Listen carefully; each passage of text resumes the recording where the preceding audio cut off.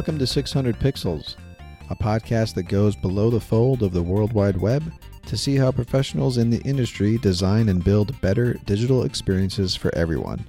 I'm Travis Self, a front-end developer here at LifeBlue. And I'm Caitlin Studley, Director of Culture here at LifeBlue. In this episode, we're sitting down with Mess Wright, the founder and director of the Dallas Fab Lab at Workshops, to chat about digital fabrication, the new color workforce, and how technology has the power to democratize education and learning for all. Let's give it a listen.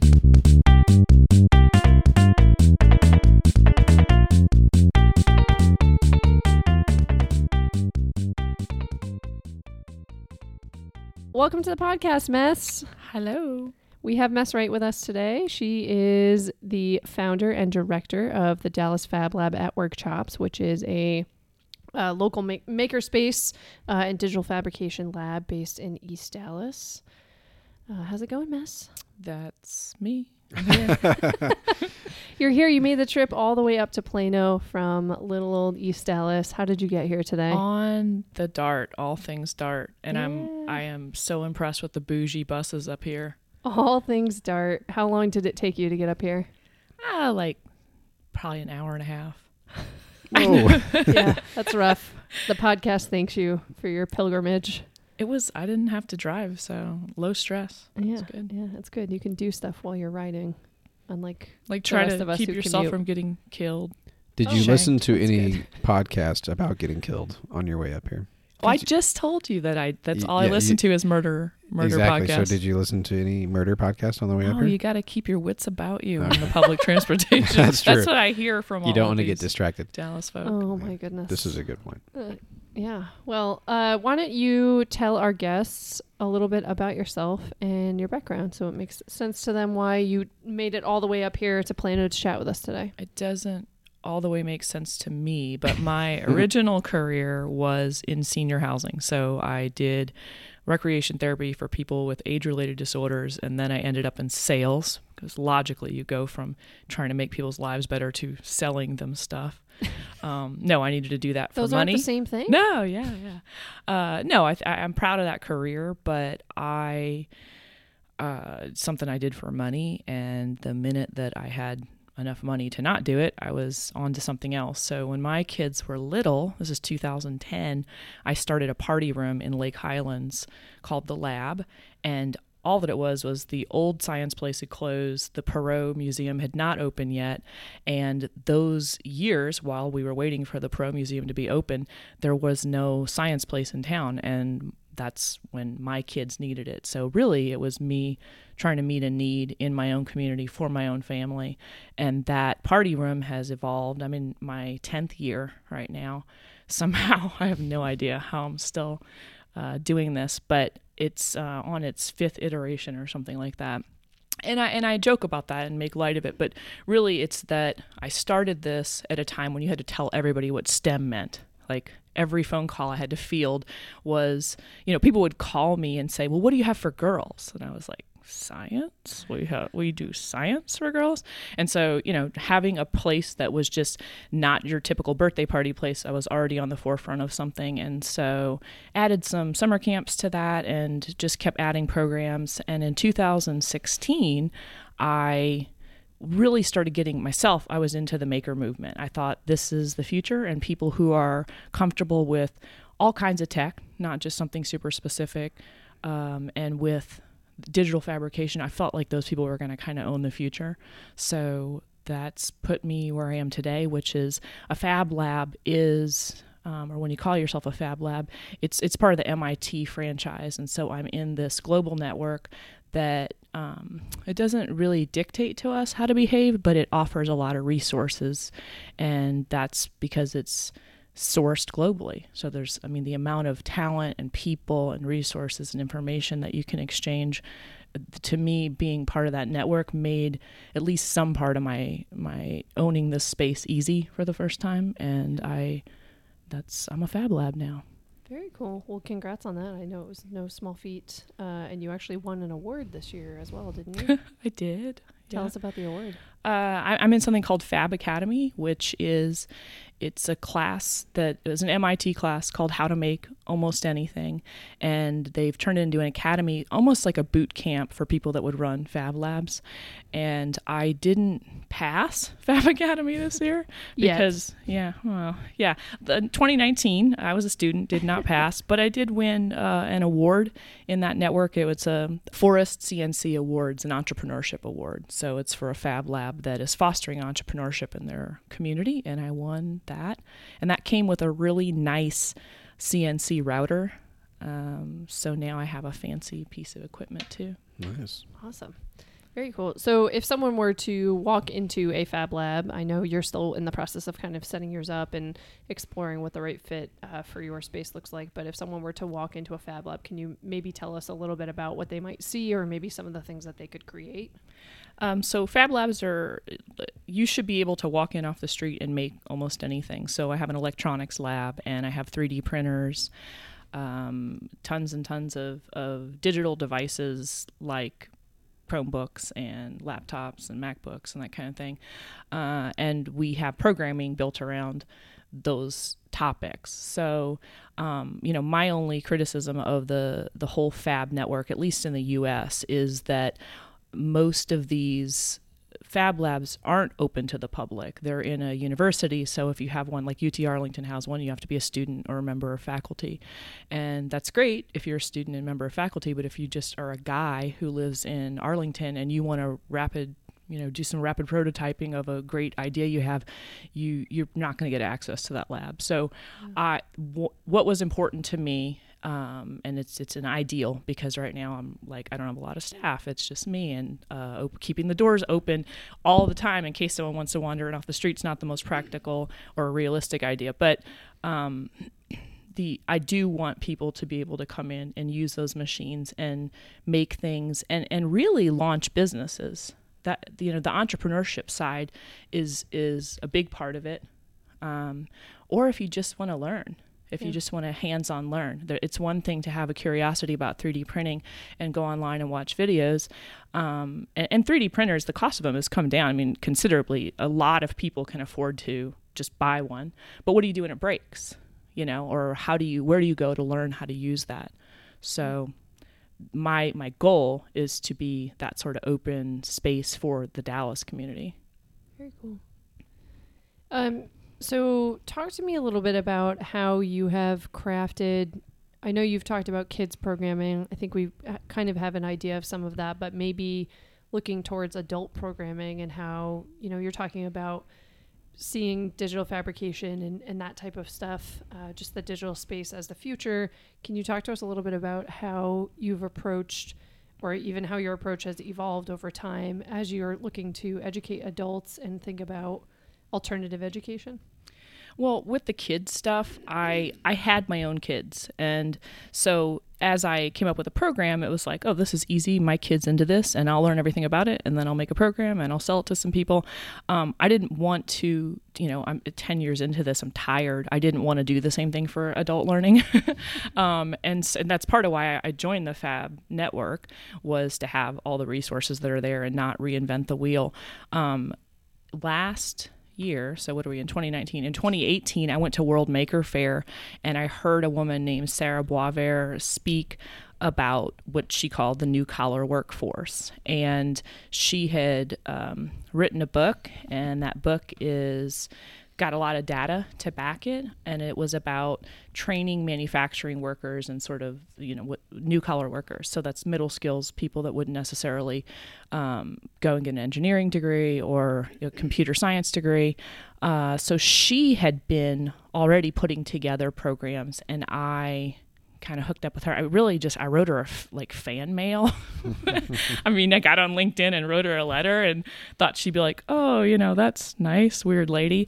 But instead we started talking, and it was kind of like, hey, do you want to jump in on this? So right now, literally this month, we're rolling out the first digital badge in 3D printing.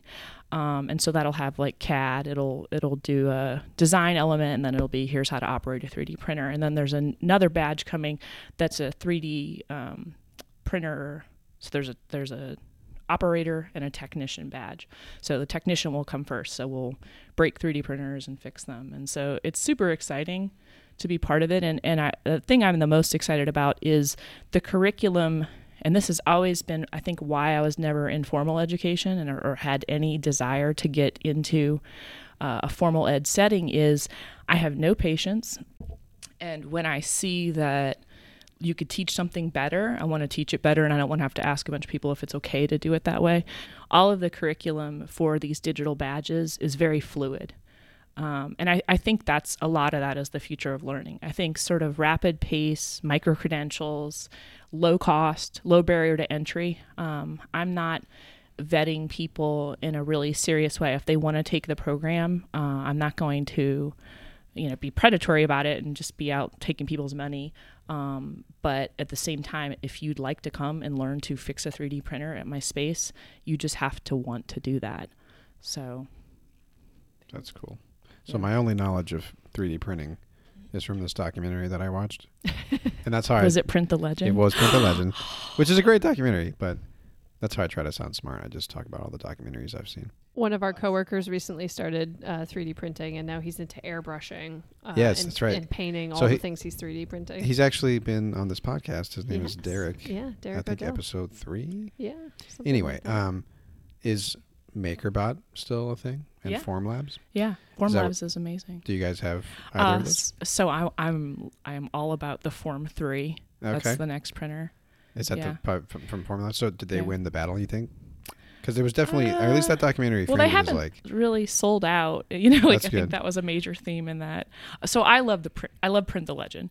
And what I think most people don't know, and Print the Legend talks about this, is that the reason that 3D printing has been able to become so desktop and kind of coming into the home and every office is that a few years ago, a bunch of patents expired. And so, Print the Legend is about the race to become that sort of household name for the lower cost, 3D printer. Yeah. And I'm such a dork about that. Like, I get so excited. And what I think is funny about it is Formlabs is really outstanding in that documentary, and their story is outstanding, and they're MIT dorks. So I'm a total MIT groupie, obviously. But they are all about the SLA printer, and the FDM printer is the one that is sort of commonly in homes and schools. So that's why MakerBot, and who's the other one who's on there? I can't remember. The other company? Yeah. Stratasys? Oh, yeah. I'm cheating. Huge. I'm on the Wikipedia right now. So. That's okay. But yeah, I guess it was the founder of MakerBot was sort of, framed as like the evil villain in the documentary, which, he sold out, I guess. He sold the company to... Well, and it was not just that. It was taking things from open source to closed source. I think that's where the selling out. Look, you need corporations to put money behind this stuff, especially if you want to get cheaper and more affordable and more common. But it was the patents expiring is what has, in a sense, democratized this, right? Or at least made it attainable for somebody like me, right? But what MakerBot did is the minute that they were like, oh, this stuff won't be open source anymore, they muddied all that back up, and they took it back to this really capitalist place. And makers are kind of socialist in a lot of their, we're all about sharing information. And so I think that's why MakerBot's the bad guy, but yeah, whatever. you know how documentaries are. They always have to sort pick of a side. You have to. Nobody makes a documentary without having a stance on something. Yeah, you have to have some sort of like a storyline, And he was definitely the. It's such a villain. good story, though. Like, it is. Everybody needs to. If you're nerdy at all, it doesn't matter what you're nerdy about, and especially if you're nerdy about something tech related, you have to watch Print the Legend. It's a David and Goliath type thing, Yeah. And multiple layers of David and Goliath. It's really good. So, as to go back to the space a little bit. You kind of talked about this in the beginning when you were mentioning that you had to explain to parents what STEM was. We are currently in a moment where everybody thinks that it's sexy to teach your kids to code. They want their kids to be able to code and be developers. Can you talk a little bit about what your goal is in programs, whether it's kids or adults, when they come to learn? Are you doing pure coding stuff? Are you focused on outcomes, skills? What types of things are you kind of focused on? So to go back to Sarah Boisvert and her book, The New Collar Workforce, what she heard over and over and over, talking to over 200 people that hire and train people in manufacturing settings, was that the number one thing they were looking for was critical thinking skills. And so this sort of sexy sell that we have now to, stick a device in a kid's hand and, get your kid coding. Really, you need to teach your kids critical thinking skills. And some of that is basic as letting them pick out their own clothes and, walking into a store and not saying, oh, that toy you want is a piece of junk and it's going to break. Let them buy it and figure out that it's going to break. So I say all that. When I started getting into the maker stuff and tech programs, I was teaching coding to kids as young as 3 or 4, because there are apps that you don't even have to read, and you can drag some commands and put them in the correct sequence, and you can watch a little turtle move across the screen, and technically, yes, your kid just coded something successfully. Is that going to make them an app developer? No. Could you teach your kid that with just leaving them on the floor to line up all their dinosaur toys or throw them down a slide at the playground? Yeah, absolutely. And I kind of think you should. I mean, I spent about a year teaching coding to preschool kids. And the 2 takeaways that I had from that, one was that the screen addiction, it's so disturbing to see, and it's so disturbing to be a teacher or a parent. I didn't have this problem because my kids are older and we didn't have iPads when they were babies. But to be ripping a screen out of a kid's hand at the end of the day, and for me to have a class full of kids and you were ripping the screens out of their hands, is terrible. There's a book called Glow Kids that I always tell people to read if they are having any trouble with their kids being screen addicted, and it talks about sort of where that comes from and the why of it, and it's very sound. So where I stand today is I don't have kids under 10 on screens. Occasionally, like in that 8 to 10-year-old range, if there's a digital device can solve a problem or they can learn something and that's really pertinent to a lesson or to a project or a problem they're trying to solve, totally cool.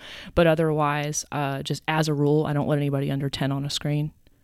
I don't want to foster any of the screen addiction. Like it's very important to me.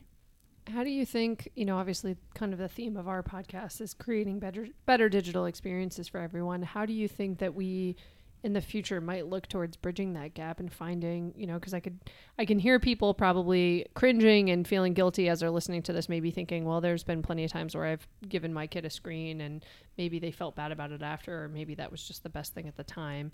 How do you think that we'll move towards finding a balance where our kids can have some screen time, but maybe that's not the, make my kid shut up solution? Yeah. And helping them learn. I mean, I think the good news is you can always go back, right? If you look at your child and you're like, oh, this child is screen addicted. I mean, you just take it away. There was a day that I left my phone at home and I had to be very far from home all day. And I just remember at first getting all this anxiety and then going, well, does it really matter? And by the end of the day, I just felt like free of something. And you can do that for your child. You go and you turn the thing off, or you put it away, or you don't have it anymore. For us, it's funny when, let's say I have a week-long camp for spring break and I get a room full of kids and I am a makerspace. And if you look online, you know that we do 3D printing and we do computer-aided design for 3D printing. So you see kids on laptops and that sort of thing. And so there's this assumption like you're going to come in and do all these digital things. And really what I say over and over is there a low-tech solution to this problem? Is there a low-tech way to make the thing you want to make? And that always confuses kids. You're like, yeah, but this is the computer place. And I'm like, no, it's really not. It's the place to make something. It's the place to solve a problem. It's the place to learn something. Do you have to have a digital device to do this? And when the answer is yes, that's the best tool, that's cool. And you should employ that technology. So my nephew is approaching 10. He wants to learn how to code. I'm excited about this because I'm a coder. Yeah. Nerd. What would you say is a good because there's all sorts of, like you said, there's things on there where it's like, hey, this is teaching them how to code, quote unquote. Yeah. And it's not actually teaching them how to be a developer, like you said. Like, do you have any recommendations for, like, you know, coding 101 stuff, but for kids, you know? Because he uses something called, you probably know what it is. It's Scratch? a very, Scratch. He uses Yeah. Scratch. Or at least he has a class where he uses Scratch. And I don't know if that's a good starting point or not, but I think what it does is at least get them the fundamentals of, like, programming logic and stuff, right? That's Right. the idea. But he's not actually typing and coding anything. It's kind of a Yeah. drag and drop type thing, right? So Scratch is a great place to start, and I start everybody on Scratch. And in fact, my son's in a high school computer science class, and they use it's the same. It's a version. It's block-based coding. Yeah. So yeah, you can learn the fundamentals that way. You'll get kids at 10 who are really advanced, and right away they're bored with that. For the most part, kids like creating in there. It's really open-ended. Mm-hmm. So there are two schools of thought. There's you should be doing this kind of free and open-ended creative thing like Scratch allows for, or you could do a more puzzle-based thing where there's a very like hardcore right and wrong way to do it, right? Mm-hmm. An example of one of those would be Swift Playgrounds. Okay. Swift Playgrounds is on the iPad, and it teaches Swift, which is iOS development. Mm-hmm. And Swift Playgrounds, if you don't get it right, you don't get it right. Well, that's what happens when you're a developer, right? But do you need to start someone there? I don't think so. Yeah. You know, Seems It's like probably it might be harder for them to discouraging. learn that too. Yeah. yeah. Well, but again, I think this is why it's really important to find people, and I am one of those people, that can look at a kid and say, you're this more creative type, or Mm-hmm. your thinking is more linear, and the creative stuff, you're just like, well, what's the point of this? Something I love, and I think it meets the needs of either of those types of kids, right? Or either of those types of personalities is Microsoft MakeCode. So MakeCode does have block-based. There's basically a development environment for a bunch of different hardware that's really common and low-cost hardware, like microcontrollers. There's one that's called the Microbit, and the BBC created the Microbit. They wanted to give it to every, I think, 4th year or 5th year student in the whole country forever. So, they have a jump start on teaching kids how to use microcontrollers in the UK. But there's a development environment on Microsoft MakeCode for programming that Microbit. And it's cool because you can learn input and output, and it is block-based. So there's a lot. It's just pretty easy to learn. You can just walk in off the street, and really I'd start an adult on that, to be honest with you. Yeah. But what's great is if you have a kid, like for me, let's say I have a class of 10-year-olds, and it's going to be all over the place with how quickly they pick that up and understand that. If you have a child that's moving really quickly through that, there's you can toggle on, in any of these development environments for these boards, you can toggle between the block-based coding and typing in JavaScript. JavaScript. I just said JavaScript. That's sexy. That's another version. Sexy new programming. I made language. that up. learn That's that. going to be my roller derby name, JavaScript.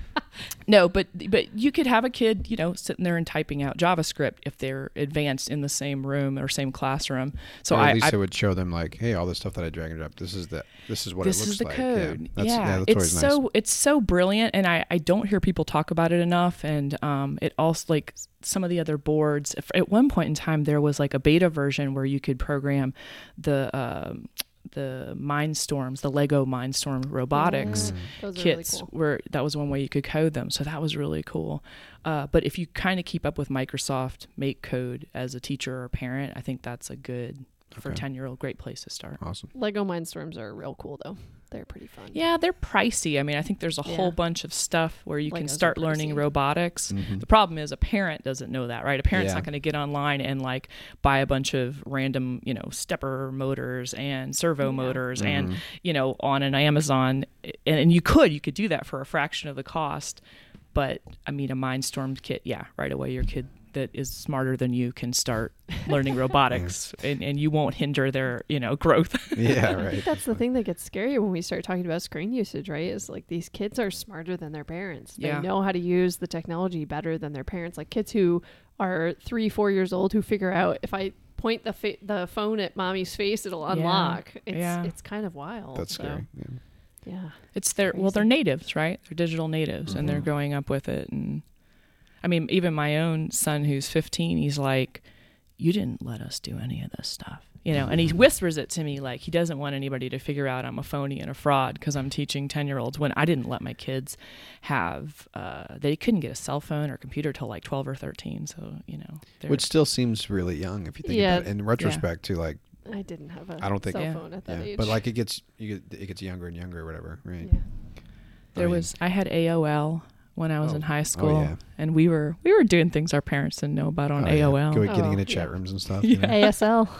ASL, yeah. Dude, those were the days. I had a GeoCities page. I was who a didn't? nerd. Yeah. Come on. I had a Flickr with the stick trailing, fan the page. words that would trail behind your cursor, like a Or rainbow. the marquee that would go across the screen. So good. Didn't they like archive all of the GeoCity pages? Oh My God. God. I would pay good money Somebody to did. see my first GeoCity page. I don't know if all of them were cached, but And the pixelated pictures that I posted to things, and Oh, boy. and like the I really found my like, MySpace I recently. would Oh, like you can- for yeah, you can all of that to resurrect die.